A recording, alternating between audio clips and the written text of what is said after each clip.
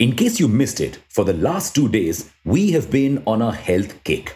That's because Team Redon recently took a deep dive into its own eating practices and realized the snacks we'd been binging on were super unhealthy, mainly because they were full of sugar.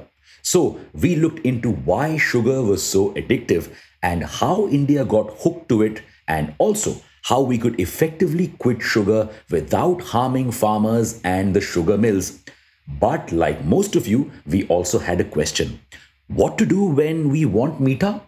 Well, here we are with the answers.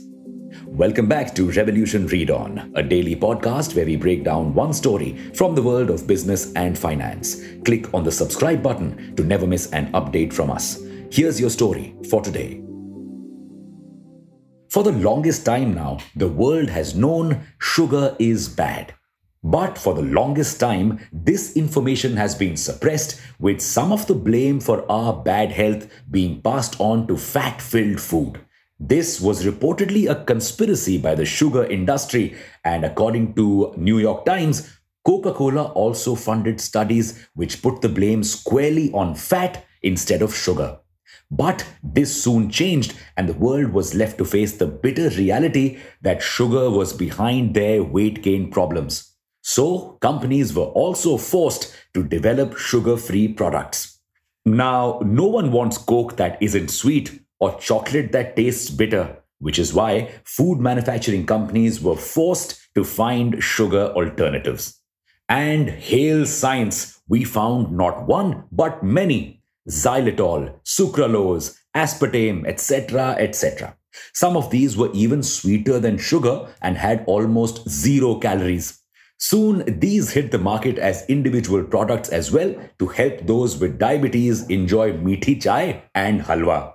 And this alternative sugar market grew up to be worth $7.5 billion in 2021 and is set to grow at a CAGR of 7.20% to be worth $12.86 billion by 2029. That's not all. Now, several startups and D2C brands have also started making special chocolates, sweets, and other products catering to those who want to avoid sugar. Their market share is rapidly growing as the number of diabetics in India and the world are rapidly growing.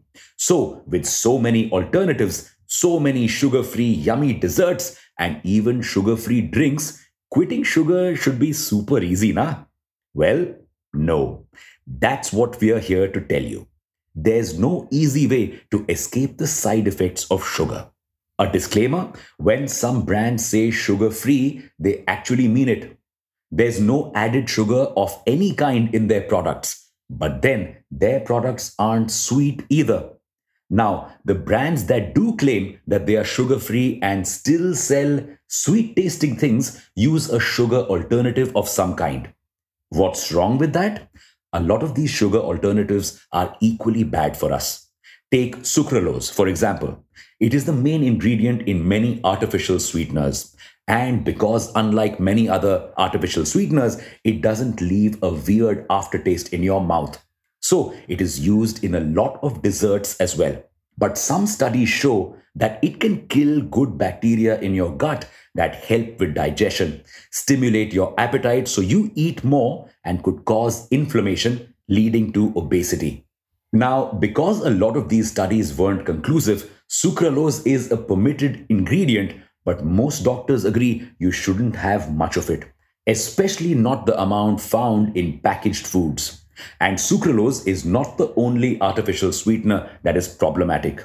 Xylitol and polyols make you gassy and bloated, while aspartame has been allegedly linked with increasing risks of cancer and can make you moody, give you headaches, and even lead to depression.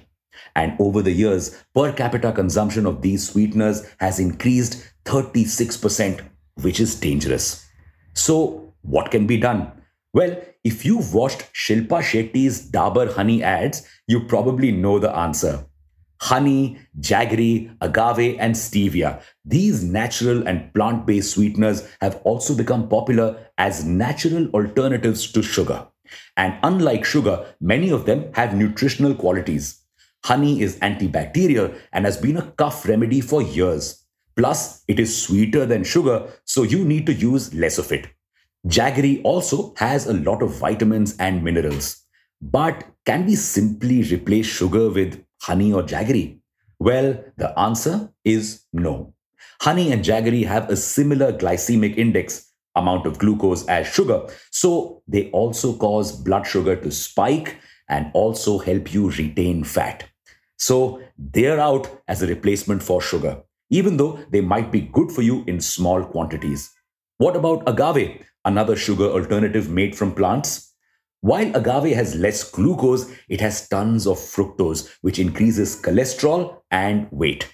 Stevia and monk fruit juice seem to be the only safe alternatives. However, stevia still makes for very little of our alternative sugar consumption.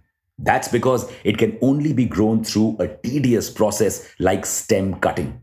Also, it has a bitter aftertaste.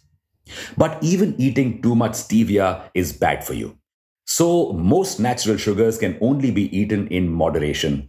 We simply cannot justify the amount of sugar we eat, no matter whether natural or not.